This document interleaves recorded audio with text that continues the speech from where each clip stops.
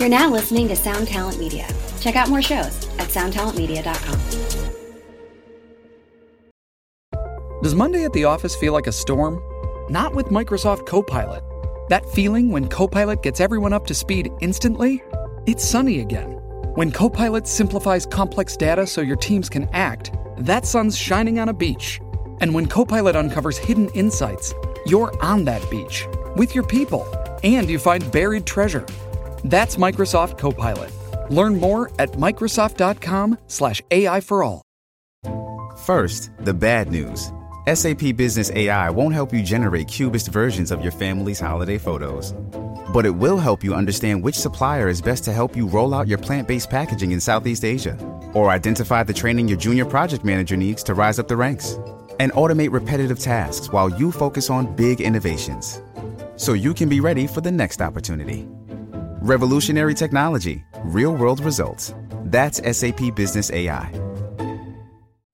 Hello, everybody. Good morning, afternoon, or whatever it is, wherever you are, somewhere in the world. I hope everything's good with you, and I just wanted to give a quick shout out to a bunch of you who are using tonemob.com/reverb for all of your reverb.com purchases.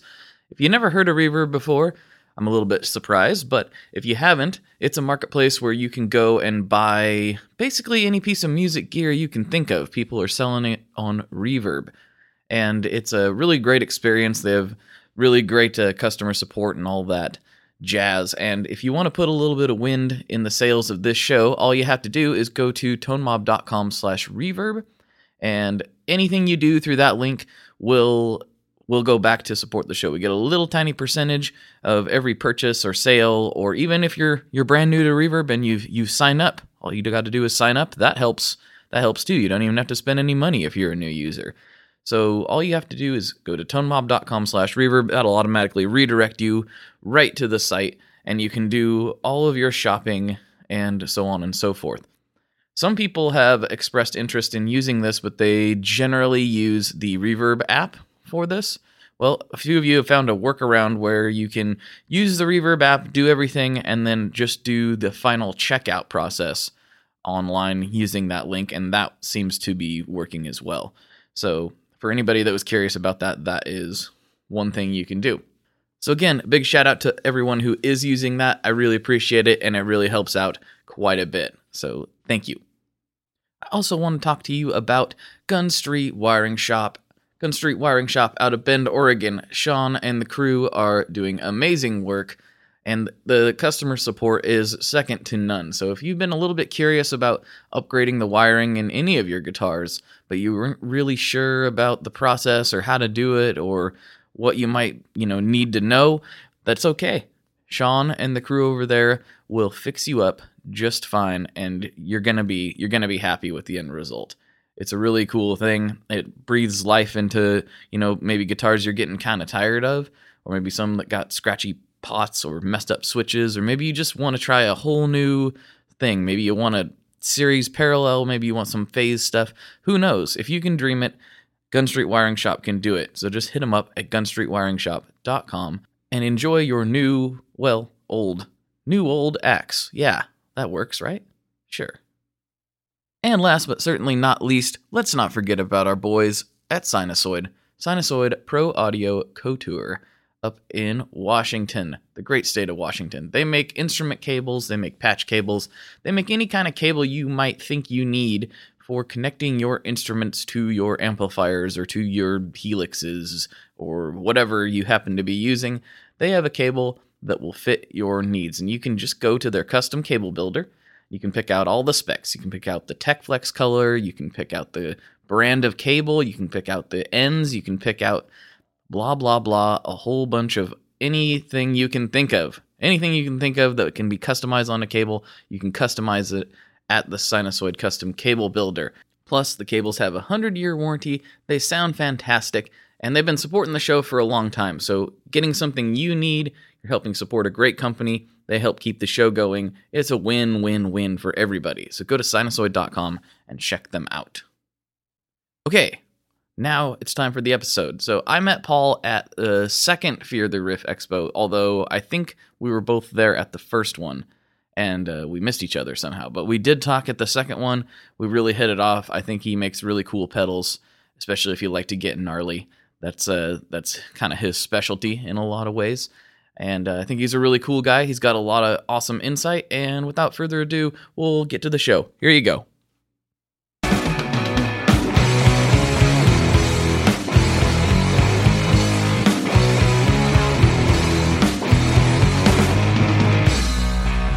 Hello, everyone. Welcome back to another episode of the ToneMob.com podcast, the show about guitar tone and the people behind it.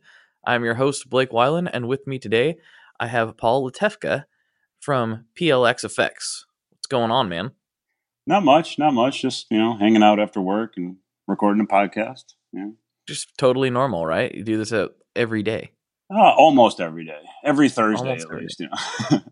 Every Thursday doing podcast recording. Yeah. Sure. That could be true for me. It's not every Thursday, but it's actually kind of willy-nilly.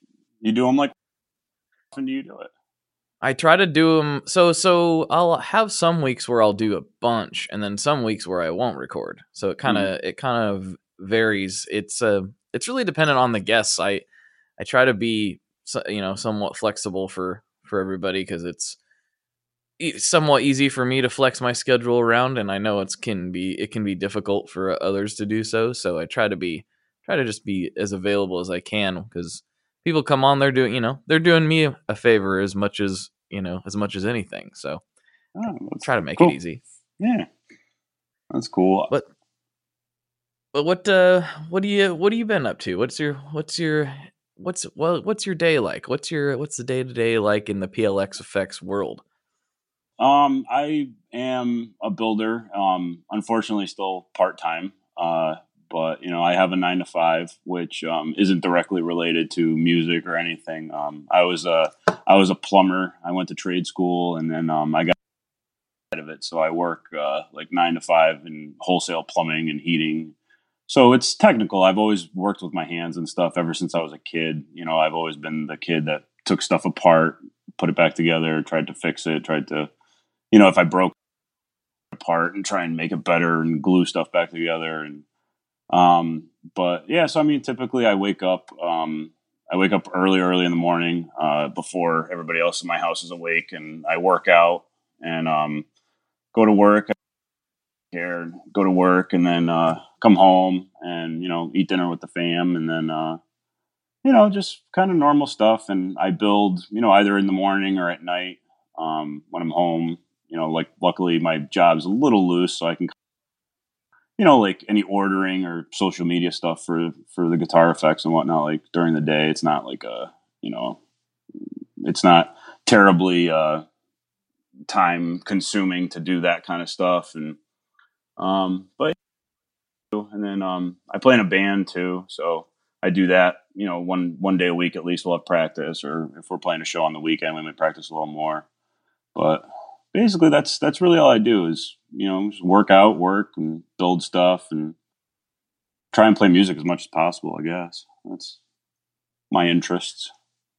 I should have started from a little different spot and led into that one. But what got you into music in the first place, and what were some of your early inspirations?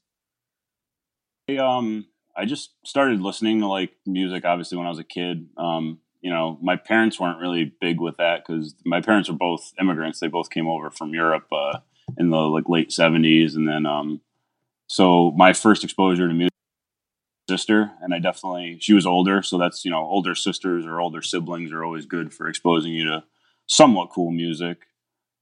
So I remember like my sister having like Def Leppard CDs or I think probably records back, and then friends' older brothers and stuff got me into like the heavier stuff. So I kind of transitioned from like Guns N' Roses and Metallica to I started listening to like Pantera and then Slayer and like the 90s, and then from that it got heavier. And but that was I've always listened to like big guitar bands like Pantera, Metallica, like those type bands, Slayer and stuff.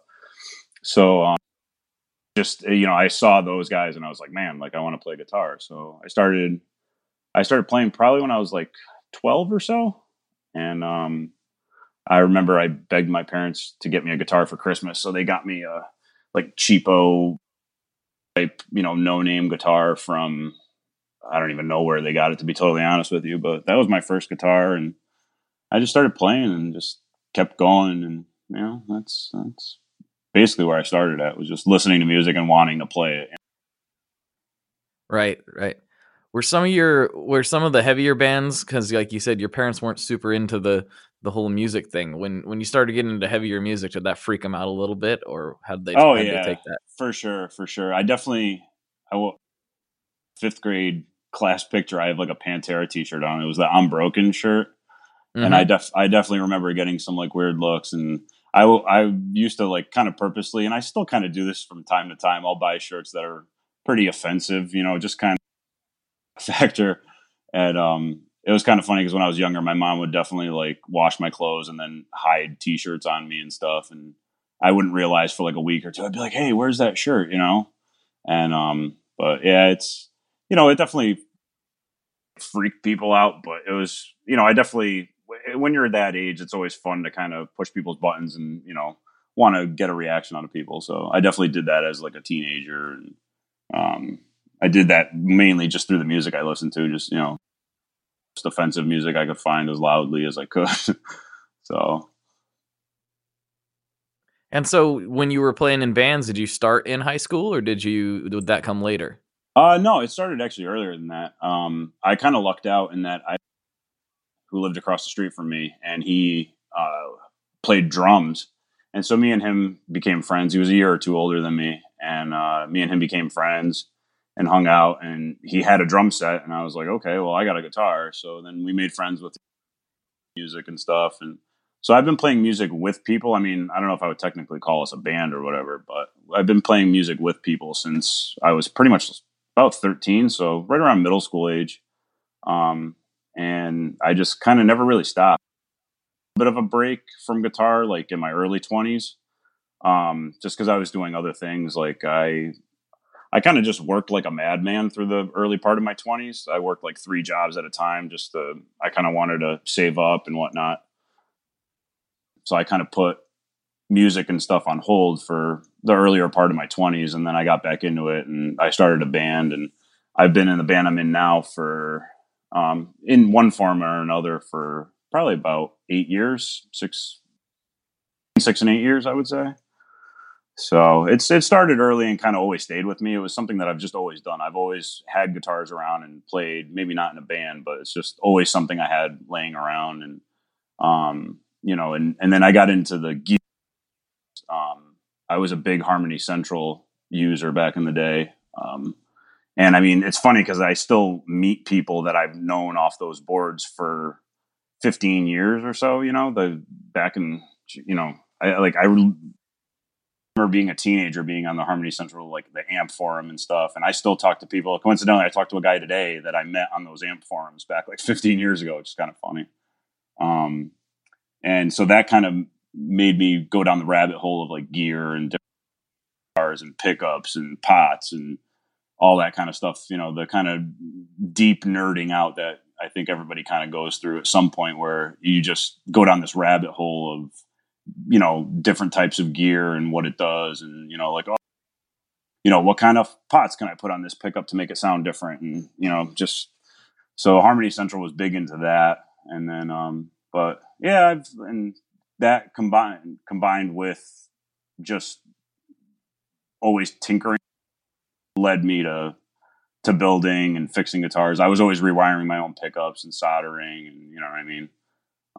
So despite that not being, my day job, or I definitely kind of have a little bit of an empowerment, because I feel like a lot of the pedal builders that I talk to and stuff, a lot of them have engineering backgrounds and stuff like that, and I am so not that. I am, you know what I mean? Like I was a plumber, so it was definitely different, but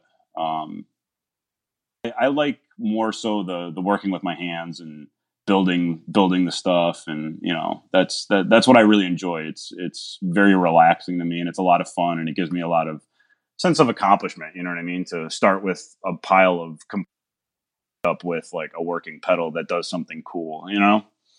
So Yeah, it is kind of interesting to just like, I don't know what it is. I mean, that's my background's not exactly the same, but definitely I came from a mechanical type background. So there's something satisfying about ending up with just a bunch of junk or a bunch of stuff rather laying there, and then you get done at the end of the day, and now it's an actual thing, like a functioning thing that you made. There's a large amount of satisfaction, I think, that comes out of that.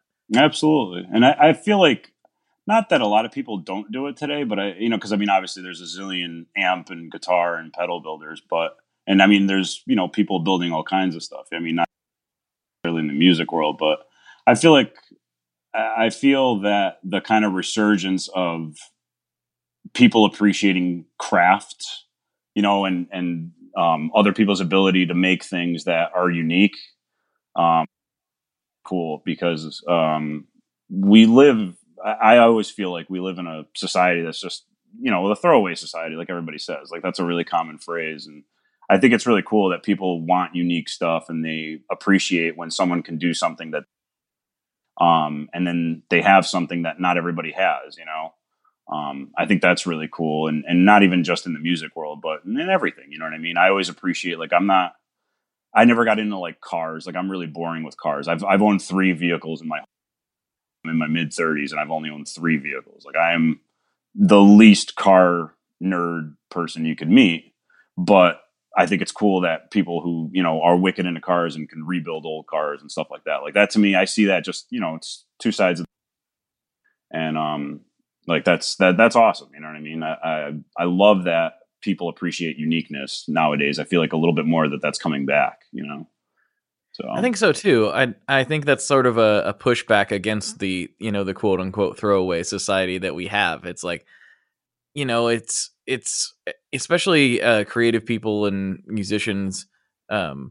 We have a tendency to not want to have the same pedal board as our friend, or sure, as the other guy in the band. And his pedal board might be amazing, but like, that's his. I don't want to have the same exact effects on mine that he has on his. Maybe one or two, but we don't sure. want to have the same stuff.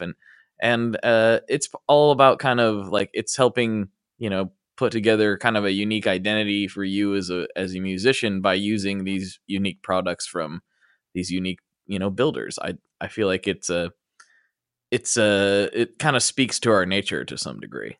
I agree, and I think it's activity because, I think people that are creative want to be different, and a easy way to do that, especially in the music world, is to, use a different type of guitar, use a weird pickup, use a P90, use, you know what I mean? Like, there's so many different little things you can do to shape what your sound is. And I think that musicians are always, I mean, there's the consummate like gear flipper type people who are just always swapping stuff. But I think that there's always like that kind of search and that quest where you're looking for something that's in your head, you know what I mean? And musicians are the same way. Like, I always feel that the best, musicians are the people who are playing what they want to hear, you know what I mean? And the best guitar builders are they would like to see, and the best pedal builders are building pedals that they would want to use, and that makes that's what makes them special, so Yeah, I think, and there's also, some of my favorite experiences with getting gear built has been, talking to a guitar builder and just saying, hey, I like this, and this. Other than that, you go buck wild and make something, oh, make that's something awesome. rad. That's Yeah, so and then it, that's great.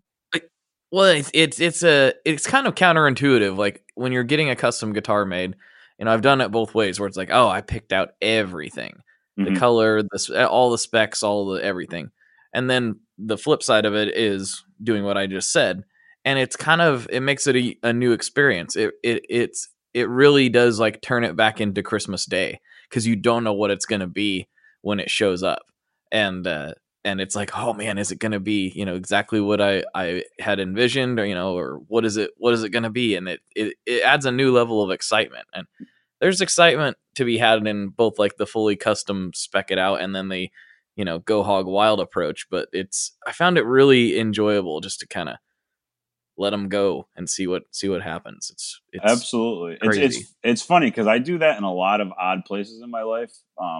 Like it's funny when you use that phrase, like, "Hey, just go buck wild," because I'm the type of person that, if somebody does something every day, they have some level of expertise in it, and it's like that's why I'm here to, utilize your knowledge and experience to better myself. And it's funny, like I'll go get a haircut or something, and they'll, the person cutting my hair will ask me like, "Well, what do you want me to do?" And I'm like, "I don't know. Like, you do this every day. Like, take a look at me and figure out care." You know what I mean? Like, you're the one cutting hair every day, so like if and people always kind of give me a weird look. They're like, "Really?" I'm like, "Yeah. Like, I don't, it's hair. Like, I don't care.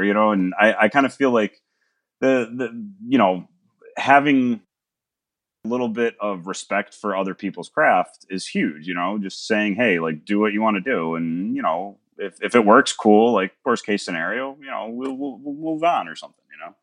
But I try and do that in a as much as possible, just because people have everybody's good at something. Other people are good at certain things, and other people are good at things that I'm not. And if I'm coming to you, whether it be a guitar builder or an amp builder, I always try and respect the fact that you know something that I don't know.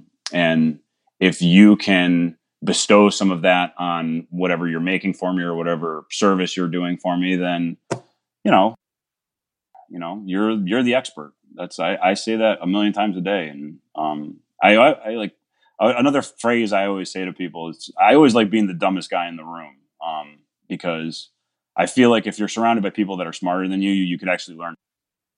Whereas, if you walk into the room and you're the smartest person in the room, you're not going to learn anything. So, I always like being around people that I can learn from, whether it be directly related to pedal building or anything, musicians. It's like see a show or whatever, and you see a guitarist and they're just ridiculously good. And you're like, man, I need to sit down and I need to practice.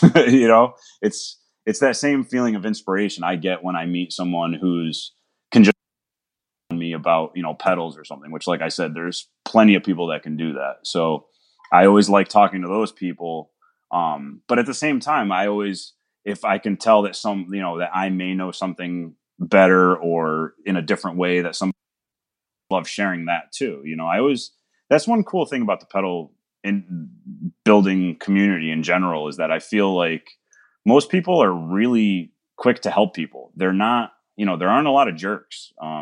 And a lot of people like to give back, and a lot of people like to encourage other people to do something or to help them with something, which I think that in the smaller businesses like ours and the smaller industries, like that's awesome. And even the big names do it. It's really cool. Like, I'm sure, when you go to NAMM and stuff and you meet some of these people that are insanely smart or insanely talented, and they can talk to you about anything, and they'll just say, "Hey, have you ever done this?" or "Hey, have you ever tried that?" And it's rewarding to know that there's a lot of people that are willing to share their knowledge with other people, which I think is awesome. Yeah, in a way, I think that's part of why there are so many builders these days, and not directly. There's other factors involved, but I think the community is it's very magnetic, so Mm-hmm. much to the point where I was like, I have to get involved in this industry somehow. And something pulled me into this, and it's a variety of factors, but it's a very attractive business to be in. Not really from like a financial perspective, as we all know, That but part's it tough. is. Yeah. But it's very awesome. It's very rewarding, and it, like you said, for the most part, it's just nice to walk into a room and feel like you belong there, and nobody's looking at you like, oh, who's this guy? It's Right. all like, Right. hey, what's going on, man? Like, good to see you. What have you been up to? Which is, not exactly common, I feel like, in this world. I feel like in general, people, I don't know. I don't want to generalize. I don't want to be like a downer or anything, but especially like with like social love segregating themselves into groups, and one group's yelling at another group, and and we're really good at that as people. It's like, Pats versus Seahawks or whatever you want to say, or but it, like I said, especially when you see it firsthand, because it's even one thing on the internet, but when you go to like a NAMM, or you go where we first met, to Fear of the Riff in New York, like, and I've only been to maybe about a half dozen or so, but every single time it's always a lot of fun to meet people. And 9 times out of 10, I remember more so the conversations I have with people and the people I met, more so than like the products. Like, it's kind of funny. Like, I left NAMM this, and I mean, I tried a handful of stuff out, but there wasn't anything that I left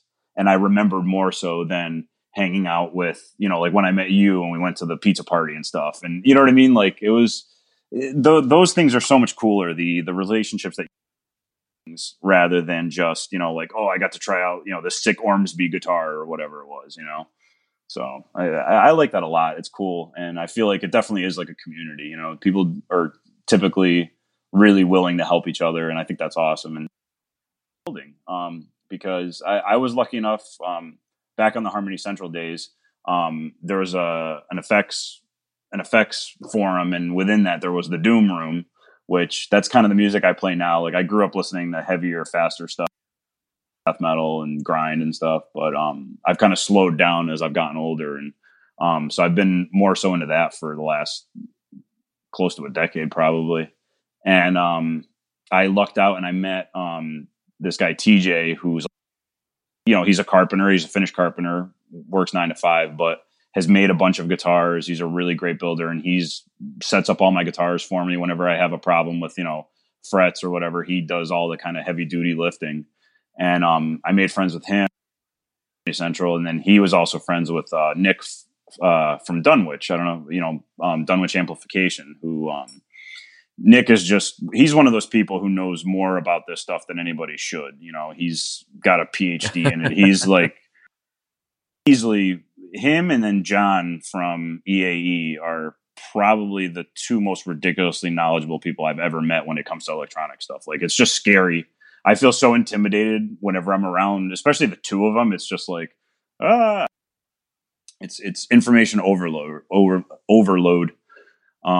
But Nick got me building because I would ask him, like, hey, can you make a pedal that'll do this, or this? And he'd say, yeah. He goes, I'll make you a PCB, and here, you build.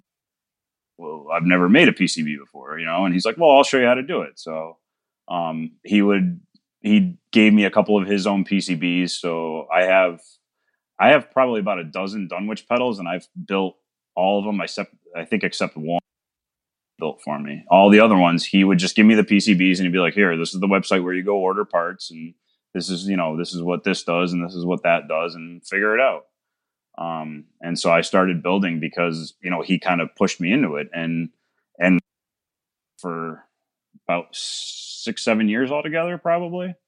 And, it's just, and then he was nice enough to sit down and show me how to use EagleCAD and draw up my own PCBs. And, whenever I get stuck with a layout or whatever, he's always, and for him, the stuff that I'm doing is like, comically easy, but, he doesn't like talk down to me. He's never like, oh, this, if anything, he'll goad me into doing it by telling me, like, you should be able to do this, like, figure it out. You know what I mean? You should.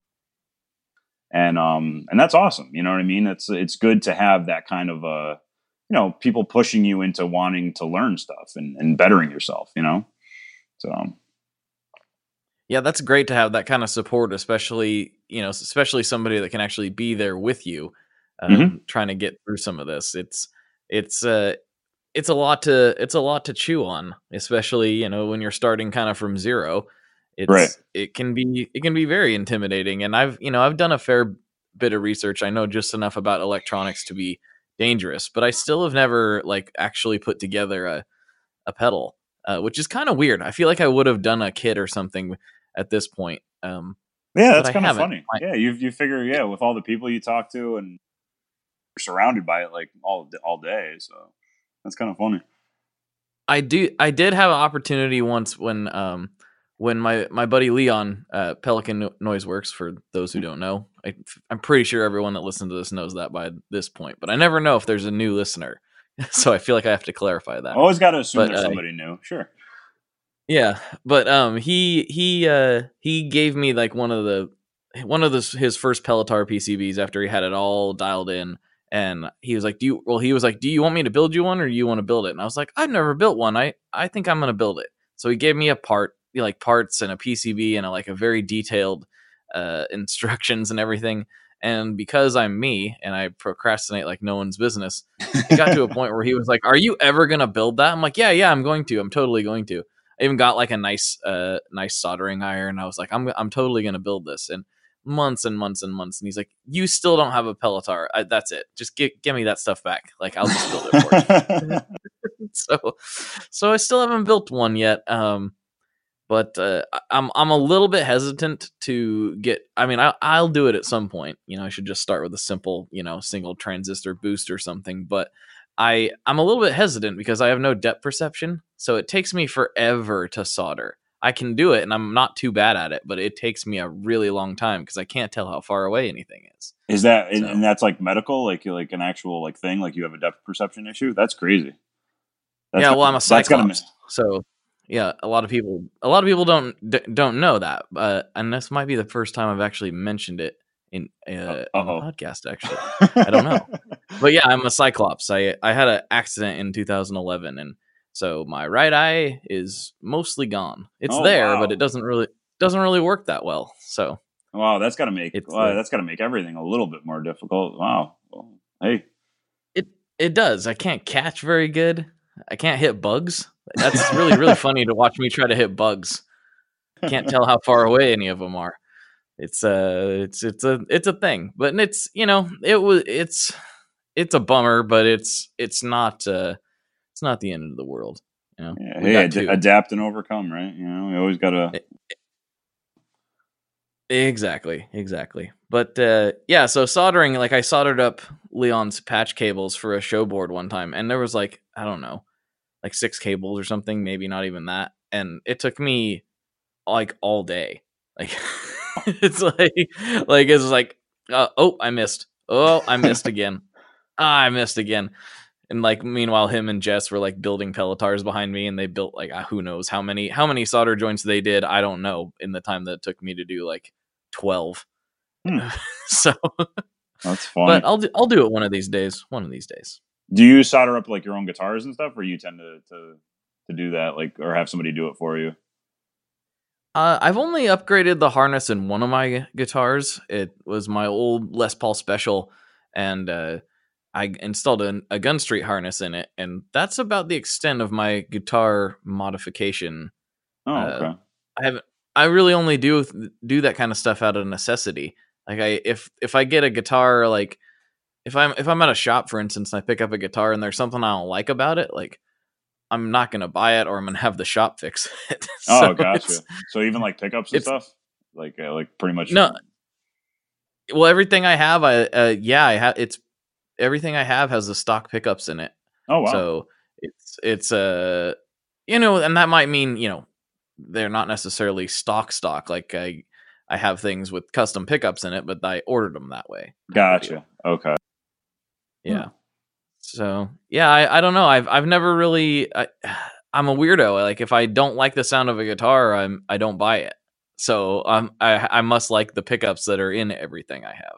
That's so funny because I cannot. I think the only guitars I have that still have ever really kept the stock pickups are the Balaguers that I have, because those pickups just work with the guitars really well. But I was a huge Bill Lawrence fan. I have probably about a dozen L500 XLs, and from Bill Lawrence up out in California, the wild Bill Lawrence, because I know there's some ambiguity there with the two different companies or whatever, the Bill Lawrence USA versus the wild Bill Lawrence. But you're gonna have to clue me in on that. I don't know anything about that. Oh, so those are the famous pickups that Dimebag used, the rail style pickups. And yeah, I guess I don't even remember this whole story, but I've read it a zillion times. It's a big point of contention where there was one company named Bill Lawrence, and then there was one company named Bill Lawrence USA or BL USA, and they both made the L500 XL rail style pickups. And apparently the WILDE Bill Lawrence stuff was the guy who originally like created it and designed it, I guess. And then he left the other company. So the other company kept the design, but had them manufactured elsewhere. I don't know. Well, it must have been US. I don't know. I guess they were US made. So then Wild Bill, it was a small shop with like him, his wife, and his daughters, where they just continued on. And then eventually they changed the name to Wild, WILDE, to kind of differentiate. Basically, there was two Bill Lawrences for, I think, at least a decade or two. And everybody would kind of argue like which ones were better and blah, blah, blah.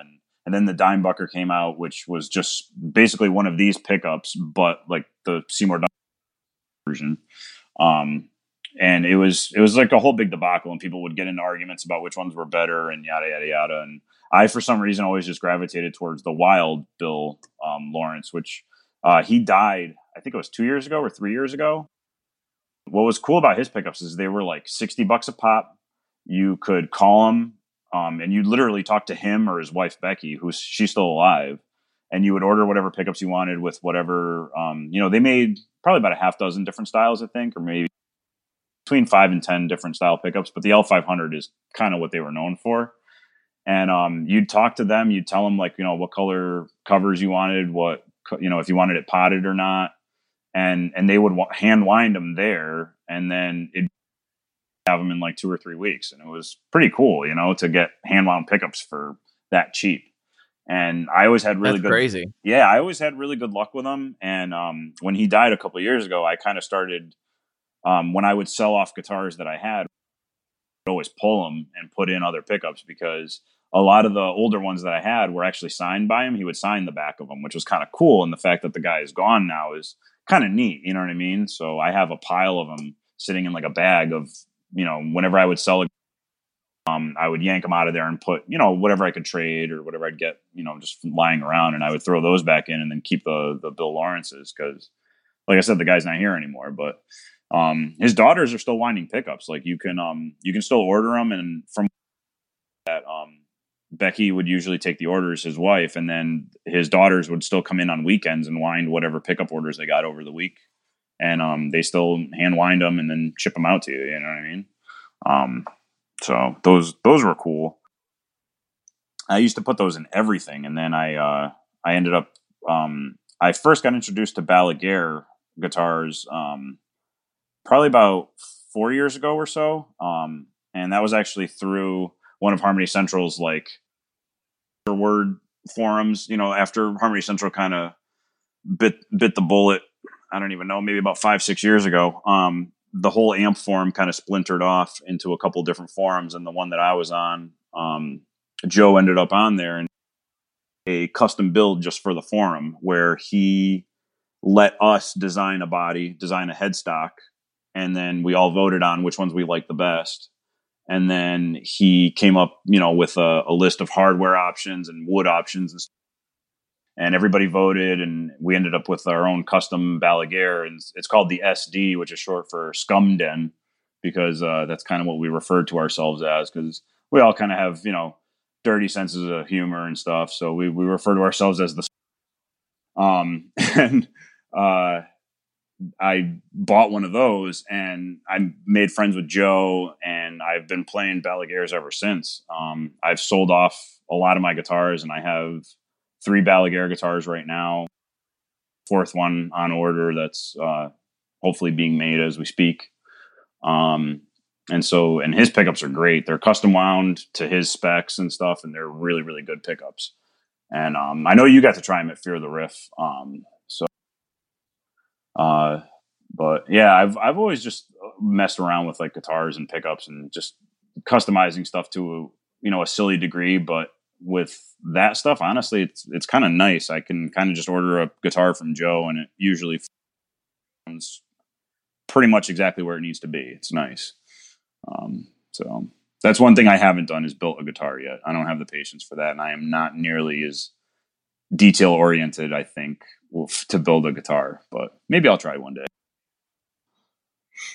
Yeah, I think Joe makes really nice guitars. I'd seen him around for a while, And then Fear the Rift there was the first time I got to actually try them, and I was like thoroughly impressed with all of them, including yours, which was that baritone, right? Yeah, Is that's that my one we played? semi-custom. Yeah, my semi-custom. It's this Hyperion body shape, which is kind of like an Explorer / RD Gibson shape.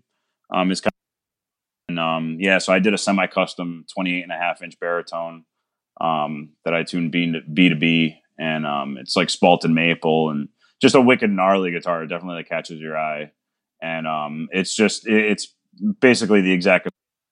And, you go through the website and you kind of build whatever you want, and but I mean, all the Balaguers they're really good, and Joe has a really, really healthy following, and for good reason. I mean, he's just a really stand-up guy. He's really receptive to what people want, and he's a good dude, and something that we say at my day job a lot is, people buy from people. You buy products, if guitar, if you want a Kiesel or whatever it might be, you're buying the name, but you're also buying, the person in a way, and I kind of feel like that with my pedals too, is that, people buy from people. And if someone's a jerk, I wouldn't want to deal with them. You know what I mean? And I feel that when you meet somebody that runs a company in a way that you really respect, and you feel like they show the qualities that you would for, or you respect, then you're going to be a lot more apt to want to do business with them. And that's kind of the way I try and conduct myself. And and Joe is definitely that. He's a very nice guy, wicked stand-up guy, and I gotta say, so we say wicked all the time. So he's he's a sweetheart of a guy, really nice dude, and makes great instruments, and he just I can't say a bad thing about him. He's just very, very nice dude. He has a bunch of my pedals, and he digs them. And yeah, I mean, and his guitars are top notch. Like I can't say anything bad about Joe. So, which ones, out of curiosity, other than the baritone, did anything else really catch your eye? I know that you have a very eclectic guitar style, like a lot of different things, which is cool. I do. I don't know which of the Balaguers are my favorite. It's so hard for me to decide. My good friend Jess, he brought one. Not brought a guitar, but he designed one on the builder. Mm-hmm. This purple one, and I can't remember what body shape he used, but I just fell absolutely in love with it. Purple seems like a favorite color of a lot of people lately. I feel like I see purple guitars everywhere. That's funny. Well, which is weird because Jess does not like purple.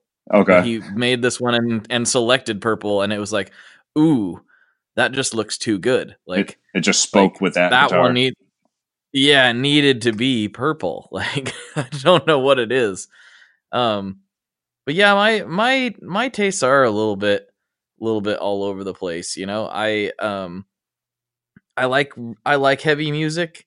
I like super not heavy music. Mm-hmm. And I like I could totally see myself with like a pointy guitar. If only there was pointy guitars made with fatter necks. They all seem to have these really slim necks, which isn't really my style. Yeah, that doesn't work for me either. I've owned quite a few like Jacksons and stuff when I was more into like my death metal days. Thin, like D-shaped necks just don't work with my hands. Yeah, unfortunately. Yeah, I don't know what that is or why. Especially me, it doesn't make any sense. And I've mentioned this before. My hands are not that big. I have like big palms and like short little fingers.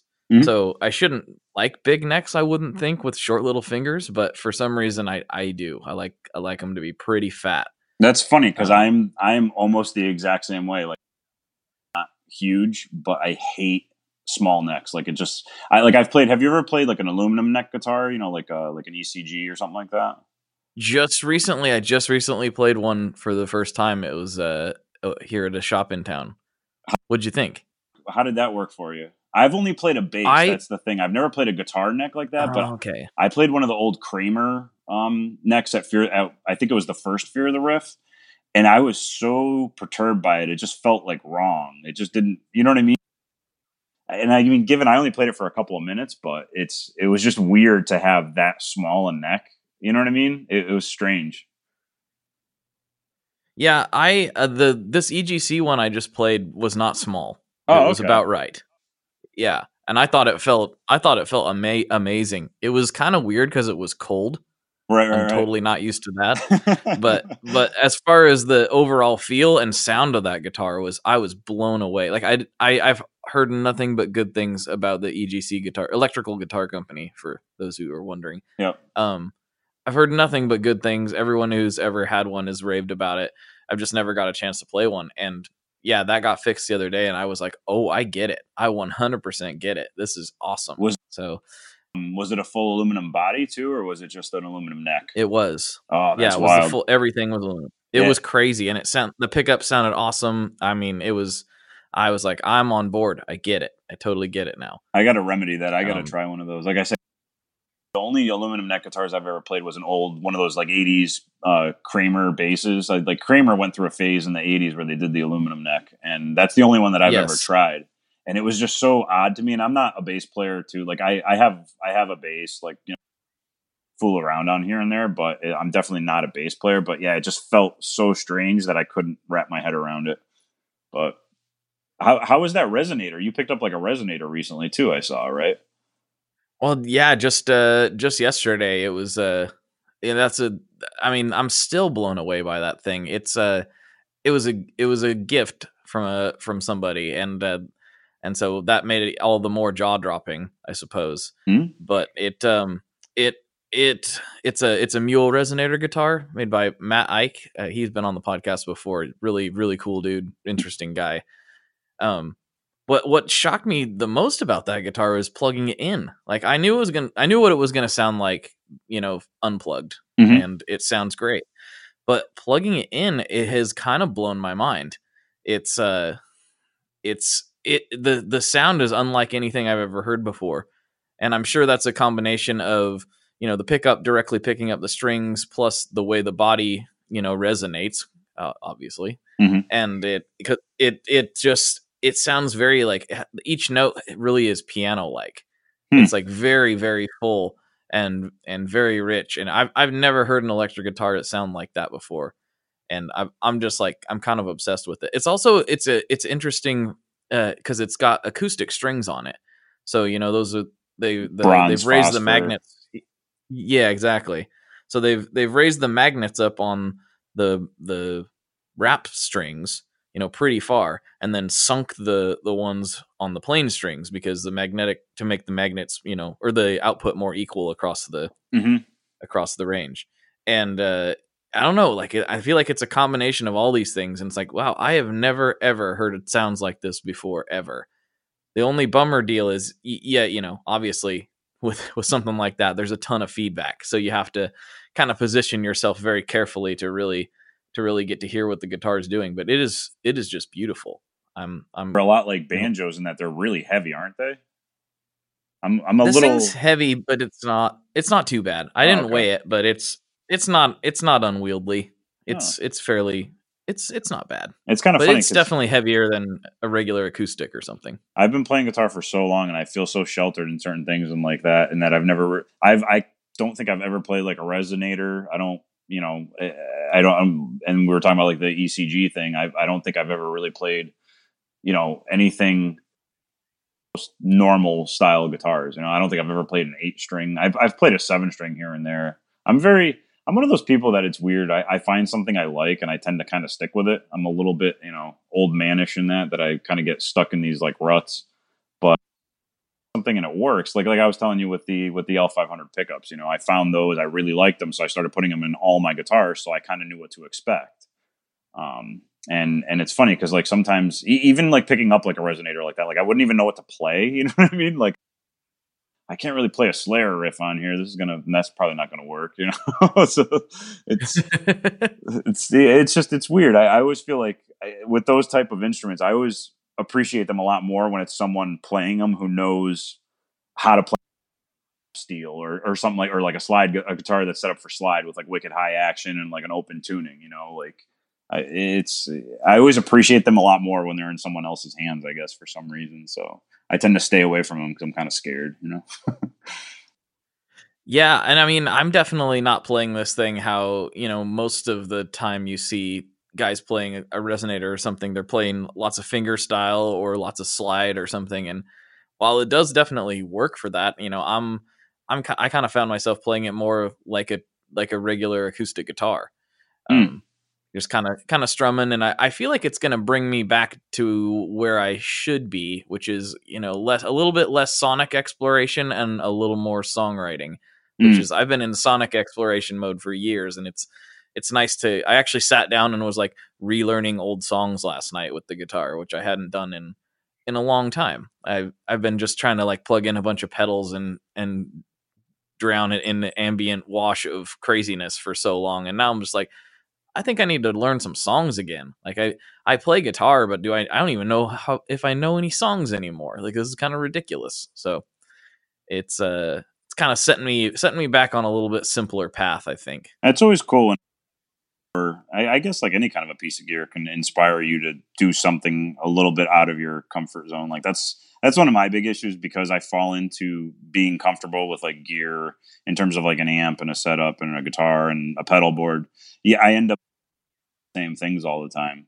And especially with like a band, because you're always just practicing whatever, I mean, we're an original band, and you fall into these really comfortable situations, and then it's funny when you pick up something like that and it makes you play something that's totally different and out really play, and that can be a lot of fun sometimes, so it's always good to draw inspiration in gear. I think the whole idea too of, oh well, people who just buy tons of pedals and stuff, like, they don't really know how to play, but it might be the case for some people, but they're just playing differently, and if you pick up a pedal and it makes you write like a weird riff or something, or write something out of the style that you normally do, then how is that not, you're still being creative, I guess.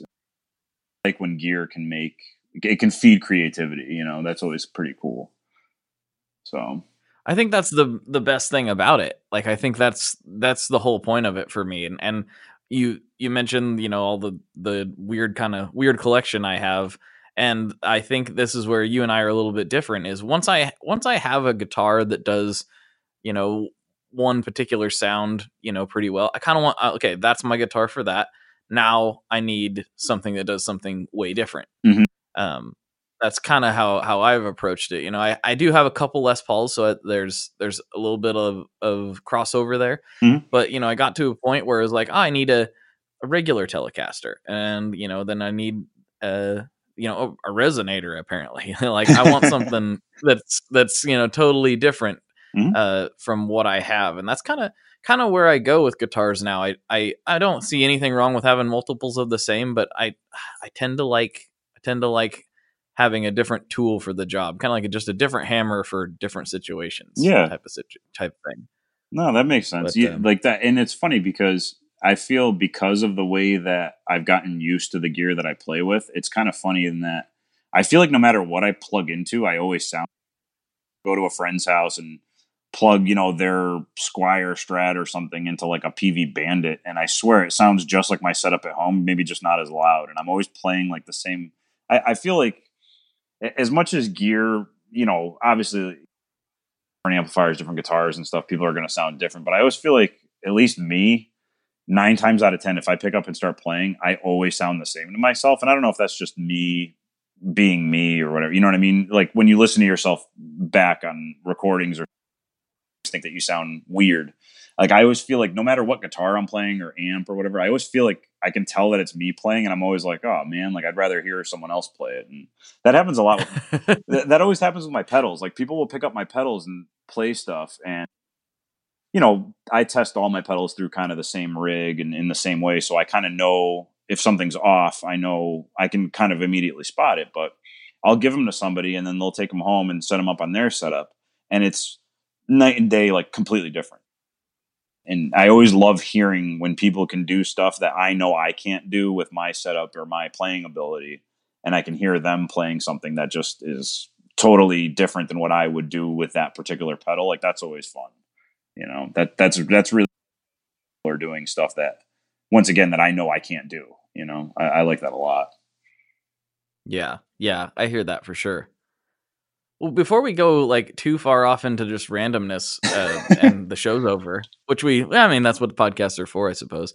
But we haven't even really talked about your pedals that much. That's and true. I think we should probably fix that, because I have your, I think I'm pronouncing it right, the Spiritus. Yeah. Is that right? Yep. The Spiritus was kind of one of the first. I love that thing. That's awesome. No, it's pedal. So that is based off of, like I said, I grew up playing kind of heavier music in the late 90s, like early 2000s.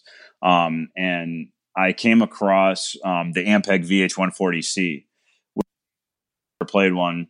It's a solid state, older Ampeg amp that hasn't been made in probably about 15, 20 years. I think they stopped making them. I think they stopped making them in the late 90s.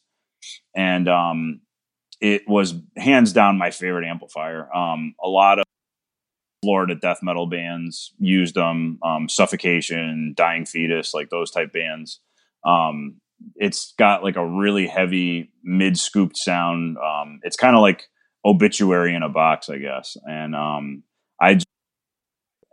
it's funny because they're not super rare, but they're not all that common either. I feel like there's even a lot of like kind of death metal bands who like that sound, but maybe don't even know that that's the amp behind a lot of those tones.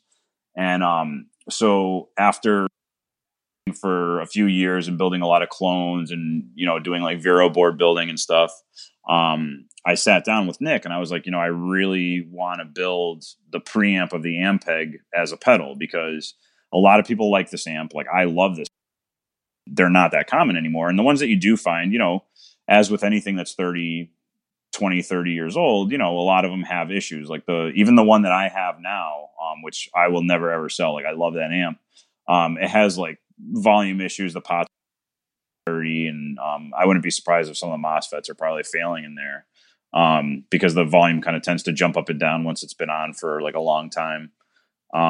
So I sat down with Nick, and over the span of about, we went through and, we sat down, drew up an initial schematic, and then made PCBs of that. I don't really do the whole breadboarding thing. That's something a lot of pedal builders do that Nick doesn't do, because I've taken a lot of my cues from him. What I tend to do, and what Nick's, has kind of showed me, is PCB manufacturing is so inexpensive now that we kind of tend to just prototype directly to PCB. So we'll schematic, I'll have Nick check it over, or if it's something really simple, I won't even bother to have him check it. And I'll send it away and get a PCB, for a few bucks, in a matter of a week, and I'll take it, I'll build it. And unless it's any, parts that might be a little bit more sensitive or a little bit more expensive, I'll just build one and see what happens. And if there's issues, you kind of start to tackle them and you start to figure it out, and then just make another one, and just keep. So the Spiritus took about a year of that before it got to the point that it is now. And it went through quite a few revisions. Like, at first it had a lot of, as with any high gain preamp type pedal, of squeal at first, that the gain, as soon as you turn the gain and the volume up too high, it would just oscillate.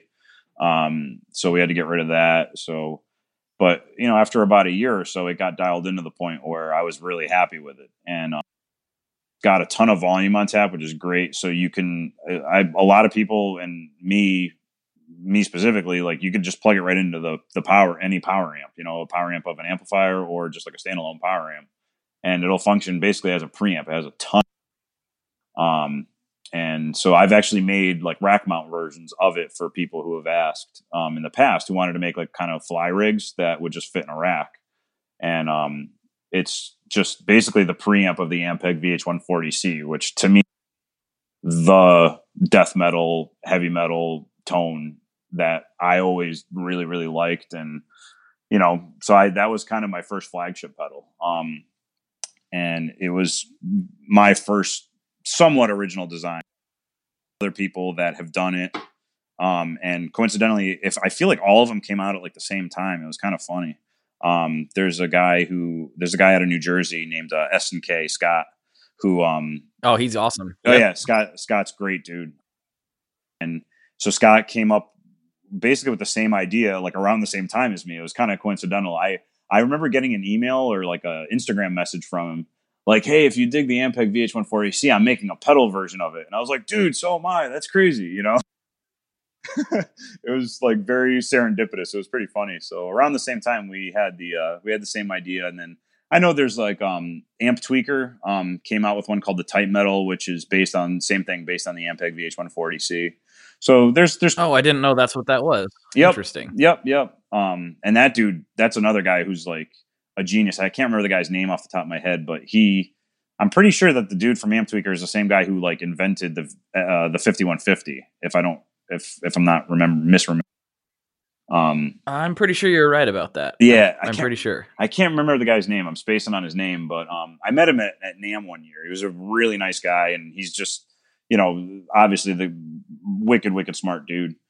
And so we came out with that, and then there's a couple other pedals that I kind of found that just from pedals I would build and people would ask me to build, because I kind of started off by building clones for people. That's kind of people would say, "Hey, can you build me this, that, or the other?" And so I would usually just grab a PCB from one of the many, PCB clone makers, and I would build stuff for people.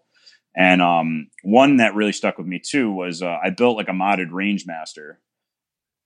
That became the Bion Boost with that I still sell, and that is just a cool like Swiss Army pedal with that you can kind of throw in front of anything and it will sound good. It's a Rangemaster, but it also has gain, and it also has like a sweep feature where you can kind of cut some of the lows out. So instead of just being a straight treble booster, you can dial back in some of the bass tones. So what the tone knob does is as you swing it left or counterclockwise, it starts adding in more and more of the frequency range that's being boosted.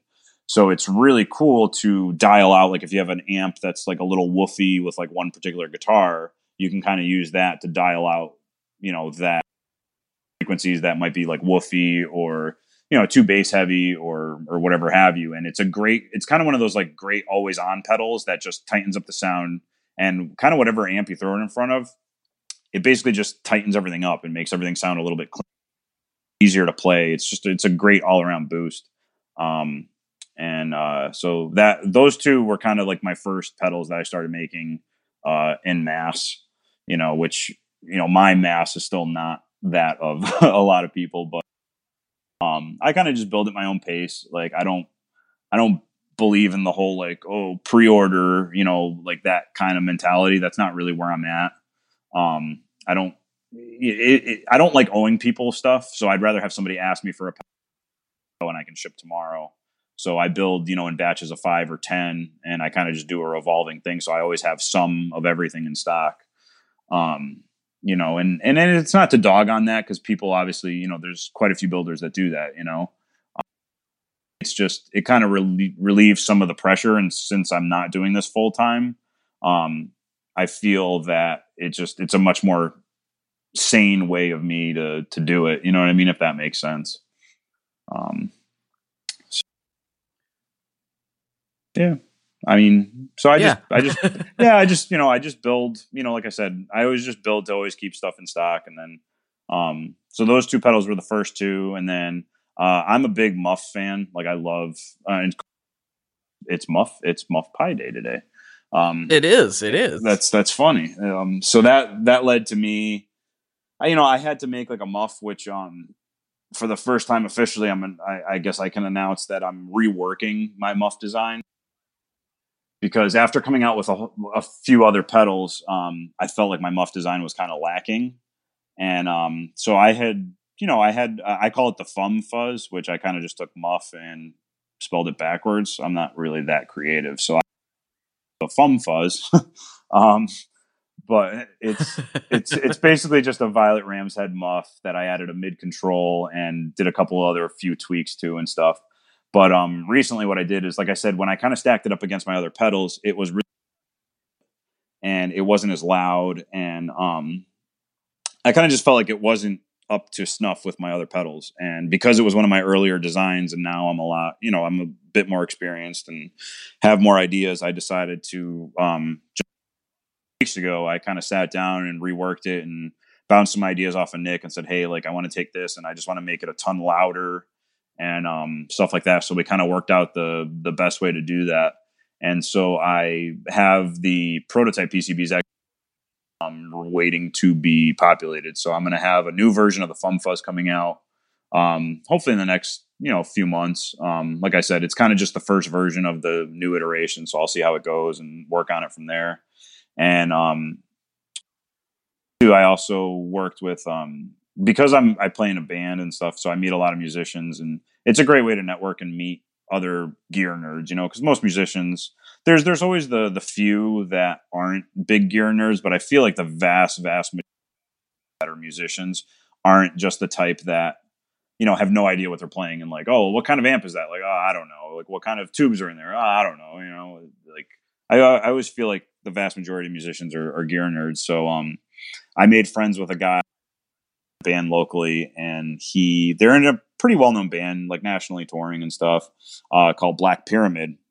And I got to talking to him, and I ended up making a pedal with him, which became the Illumination pedal. It was a distortion overdrive, and it sounded really good, and it did what he wanted, which was awesome. So Andy from Black Pyramid uses that pedal. And then I tried it on bass, and it just sounded wicked gnarly. And I loved it. Like, let me take this and make a bass version of it, So I took my Illumination design and added a clean blend, and I added a tone control. Because with bass, that's a lot more important, I feel like. That became the Illumination B+, which is effectively the same distortion circuit. I just added a clean blend onto the front of it. And then a tone control at the end to kind of just finish shaping the sound. And that led a lot of bass players. And I feel like bass players are wickedly underrepresented with pedals. I feel like a lot of bass players end up using guitar pedals and stuff. And it's funny because there's a ton. I feel like more bass nerds than guitarists, if that makes sense. I don't know if that's been your experience. What's your opinion on that? Not bass players that I have played with, but I have noticed that bass players on the whole, they tend to be a little more experimental with their gear choices, and this could just be me blatantly misrepresenting bass players because I'm not one. Mm-hmm. But outside looking in, I see a lot more acceptance of like running direct in or running small like Class D style power amps and experimenting with like weirdo like headless basses and it's always the bassists that have like the 17 string bass. It's like they seem to be way more down to try weird stuff than the large swath of guitar players that are like, I play a Gibson and I plug it into a Marshall. Right. That's what I do. Yeah, no, and the bass industry is like huge too. Like, it's funny at NAMM, I feel like where we're right next to a bass amplifier company called Ike, and just next door to that was like the Dark Glass booth, which the Dark Glass stuff is awesome. Like, everything that they do is cool, from the amps to their pedals are just ridiculous. But yeah, I felt like bass stuff, people were looking for a bass, like bass overdrives and stuff. I feel like there aren't enough of them. So and after trying the Illumination on the bass, I decided to do that. So then after making after redesigning the Fum Fuzz, I said, I should probably do the same thing with bass for a bass, because the bass player in my band, I actually made him a custom pedal probably about 4 or 5 years ago, where I took my Fum Fuzz and then I added it onto the end of it. And I mean, it sounds good, but I was never like thoroughly happy with the way that the distortion and the clean tone evened out. I always felt like one was always kind of way too loud, and then you would turn the other one up and then it would kind of lose the definition. It was really hard to like take two different circuits and blend them like kind of after the fact.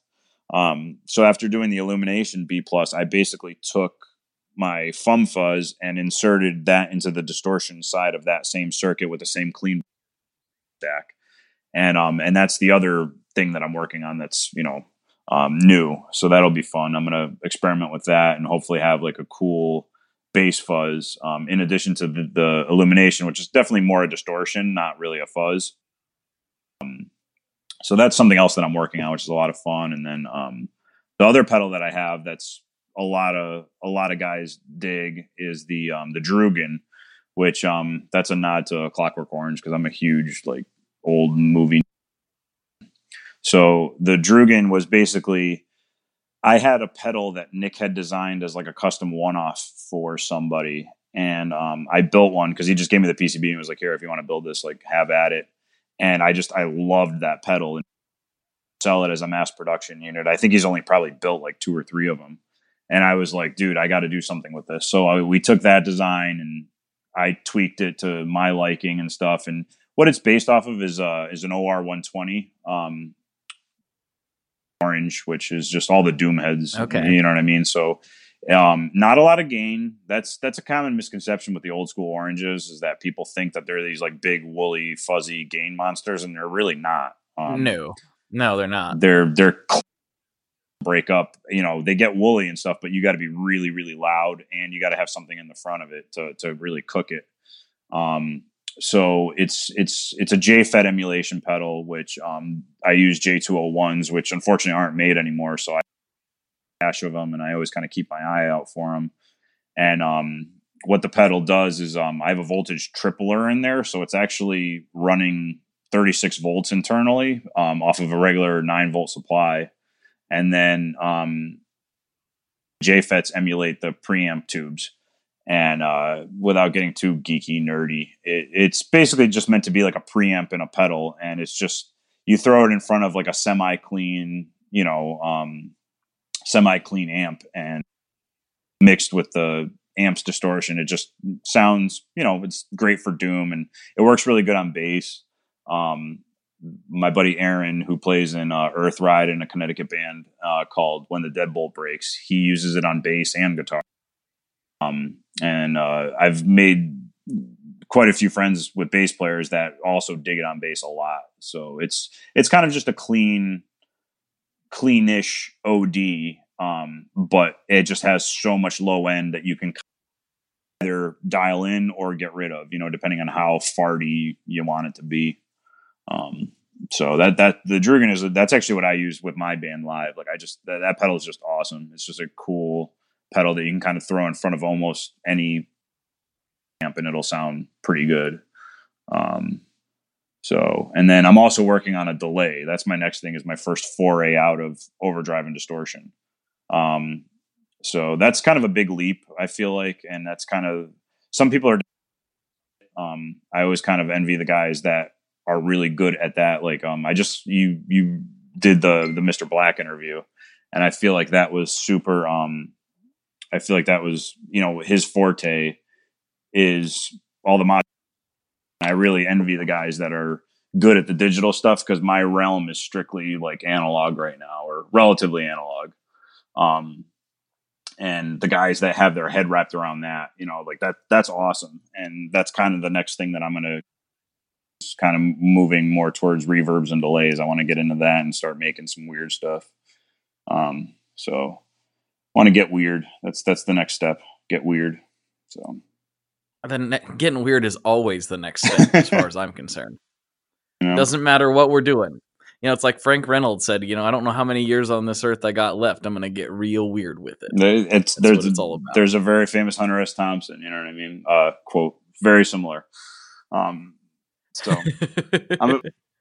I have Hunter S. Thompson on the brain because I just listened to a podcast with a guy who wrote a book about like the 10 years of his life after like the DNC and stuff, and after Hell's Angels. So yeah, I have like Hunter S. Thompson fresh on the brain, but so similar idea, that's good. Being normal all the time. You got to get weird, That's right. Well, we've been at this just a touch over an hour, and I still haven't gotten to the most important, the meat and potatoes of what the folks really want to know. So I know you're ready for this, but let's hope we get the right answer. Paul, what kind of pizza do you like? I love Italian style New pizza, and I live in the Mecca. Like, you got to come visit, dude, because New Haven style pizza is roundly regarded as the best pizza in the U.S. And luckily, I am about 20 minutes. So I just like a thin crust, kind of burnt on the bottom. It doesn't really matter the toppings, honestly. It can be just straight cheese. Is perfect by me. I kind of have turned my back on it years, and I'm almost embarrassed to say that typically now most pizza I eat is unfortunately cauliflower crust, because I used to be heavier when I was younger, and I've been eating kind of in a for the last few years. So typically now I make cauliflower crust pizza, but it's always got to be thin, and it's got to be Italian style. I don't dig the Greek style fatter stuff, the deep dish stuff from the middle of the country. That's not even pizza. As far as I'm concerned, we're very nose up in the air here in New England, and especially here in Connecticut, about pizza. So it's got to be thin. It's got to have cheese and sauce, and there you go. You got Pepe's, you got Mod, and visit, man. I do. I don't know. New Haven is a style that I'm not intimately familiar with. Although I feel like I may have had some restaurants that were trying to do that style. Mm-hmm. Or the my favorite local place is kind of an Italian wood fired. Well, not kind of. That's what they are doing. Yep. And I feel like that's kind of the style it's going for it. And I gotta say it's quite amazing. I do have a soft spot for New York. Obviously, I love the New York style pizza. That's kind of what really, New Haven style would be, I guess, because it originated down here. If you're ever bored and you want to really nerd out on your pizza history, read about Frank Pepe, because he's typically referred to as the first in the U.S. was Frank Pepe Pizza in New Haven. And oh yeah, man, it's OG around here, OG pizza around here only. And but that style, that thin crust style of like the typical New York style, it started in, trickled down 95 towards New York, but it started here. I think it was I want to say it was 1910s or maybe 20s when Frank Pepe started. So that's it all originated here, man. And even within that, you have there's three pizzas in New Haven that typically people kind of fight over as to what's the real deal, and it's Pepe's, Modern, and Sally's. Those are the three places. And I mean, there's legit like documentaries about all three of them, and they're all really good. And I live in Middletown, which is a very heavily Italian American city. And there are no bad pizza places in Middletown. Like, if you open up a crap pizza town, like, you will not be in business long. So luckily, there's awesome pizza places. Everything from the uber fancy, fig and bacon pizzas to just, there's a place, Iliano's, around the corner. You walk in there and yeah, just give me a cheese pizza, and but they're all really good. And yeah, I'm just, like I said, I could just get a large cheese and eat that to the face, and I'm good. So, man, that sounds so good right now. So good. Yum. Definitely cannot go wrong. I am gonna have to come visit. That just has to happen. It just has to. I'm telling you, man. Next time if you do come to Fear of the Riff or something, definitely up to Connecticut. Like I said, if only to New Haven just to eat the pizza, because Pepe's is one of those places that there's a line. They open up at 11:30 every morning, and there is a line around the corner by 11. Like, you have to fight to get in there sometimes. And they've opened up a few other, the original ones in New Haven, and they've opened up a few more in the state just recently in the last few years, which I thought, I mean, to me, I think it kind of detracted from it, but I don't want to sound like a snob or anything. But it's cool to go to New Haven and see these places that, I mean, some of these been there for 50, 60 years, in the same buildings and in the same places, in the same kind of crappy, decor and stuff. You know what I mean? They're not luxurious places, but they're the, as far as I'm, la creme for pizza definitely is New Haven. So that's awesome. That sounds like my kind of trip. Just go around eating pizzas. That's sounds like a really good time. If you went to those 3 places, you would have a very what pizza should be, in my opinion. So I'll be a little uppity New Englander here about pizza, I guess. But that's as far as I'm going to go. I won't disparage anybody else's pizza, I guess. But All right, man. Well, thanks for coming on. I really had a great time. This has been a really great talk. And didn't know if you wanted to plug anything real quick before we sign off. Yeah, I mean, I have all the normal socials. I have Facebook and Instagram. I tend to post mostly on my Instagram. I like Instagram a lot more than Facebook. I feel like everybody says that, but it's just nice to just post stuff, and I post things here and there outside of pedal and guitar stuff. Like I said, I wake up early and work out.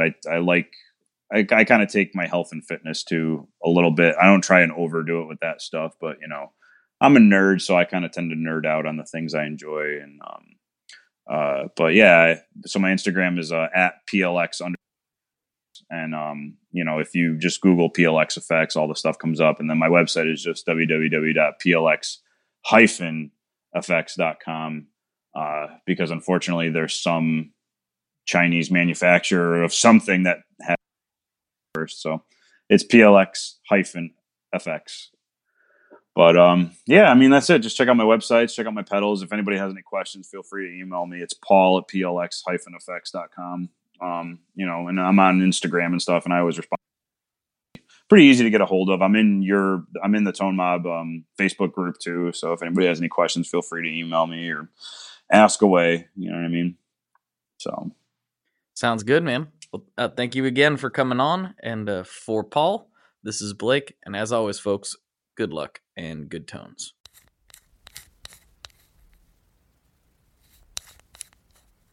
There you go, everybody. I hope you enjoyed that as much as I did. I truly enjoyed talking to Paul, and I feel like we could have went all day. And as a matter of fact, we did do some more. If you're interested in more of this conversation or conversations like it, you can slide over to patreon.com/tonemob, and we've got almost 40 episodes or so of additional Tone Mob content just for the Patreon subscribers. A lot of it is extended interviews. Some of it is Jess and I and other friends hanging out in the shred shed shooting the breeze. I mean, we've got all kinds of goodies in there for you. So if you want it, it's just $5 a month. It gets you all the extra bonus content, and there are some other levels that get you some other things as well. So if you go over there and check that out, I think you might find something that works for you, and it also helps keep the show going and help everybody just, keep on keeping on. So I really appreciate it. Really appreciate you taking the time to tune in. I know there's a lot of stuff you could be listening to right now, and you chose this one. That is definitely not lost on me, and I really, really appreciate it. And if you could just share this with one friend, coworker, tone junkie, guy at a guitar store, whoever you might know that might be interested in this guitar-based nonsense, if you could share it with them, I think that would be amazing. Anyway, I've got some great guests lined up. I think you guys are really going to enjoy what I have cooking. Got some really tough-to-get people that are very interested, so hopefully we can make that happen. I don't want to make any promises just yet, but I'm working on some stuff for you. So without further ado, I guess you probably have another podcast to listen to or something. So I will talk to you next week. Thanks. Bye.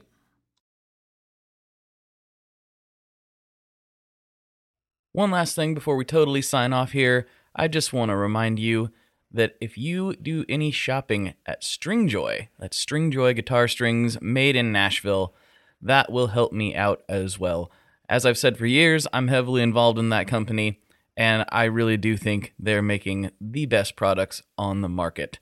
So if you would like to try custom strings, go to tonemob.com/stringjoy and check them out today. I seriously love what the team down there is doing.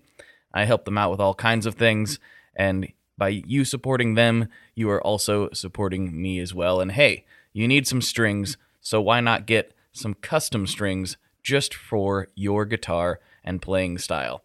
Again, the link for that is tonemob.com/stringjoy, and that will take you right to their website. and you can do all your shopping through there, and that will help everyone involved out. So thank you very much. Talk to you next time. We are brought to you by the wonderful folks at Gun Street Wiring Shop. Yes, Gun Street Wiring Shop. I've talked about them before. I used to say based out of Bend, Oregon, but guess what? Sean moved to my neck of the woods. Sean's in Portland. Sean is awesome and has helped me with a bunch of stuff lately. And if you have wiring needs for your guitar, he can help you too. If you want to get weird with it, he can get weird. If you just need to spruce things up a little bit, there's your guy.